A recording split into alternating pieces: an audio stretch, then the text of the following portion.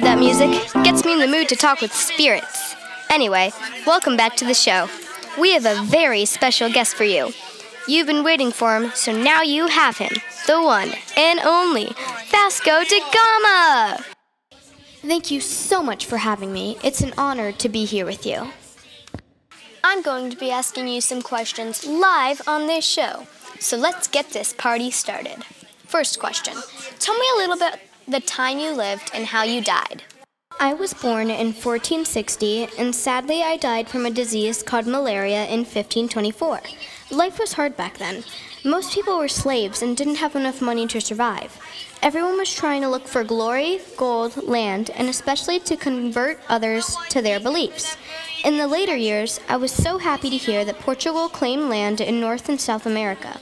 Forming colonies was a big part of settling land back then. Sounds very interesting.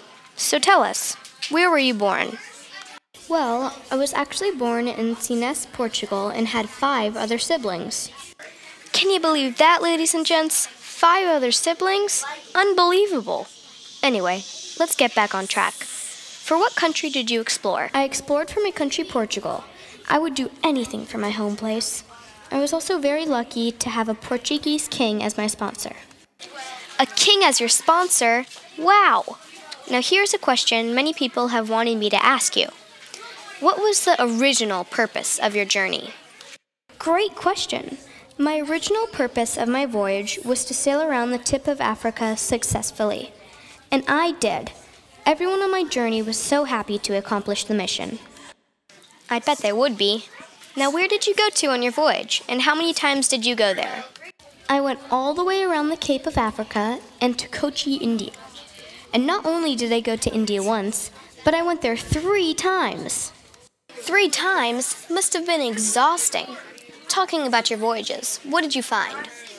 I was the first one to navigate a sea route to Asia and another way to get to India by circumnavigation around the Cape of Africa. Can't believe you were the first one to sail around the Cape. So tell me, what kind of technologies did you use? Well, I used an astrolabe and a magnetic compass to help me guide my way across the blue sea. All we use now are just watches, phones, and clocks to help us guide our way. Must have been very difficult back then to control them.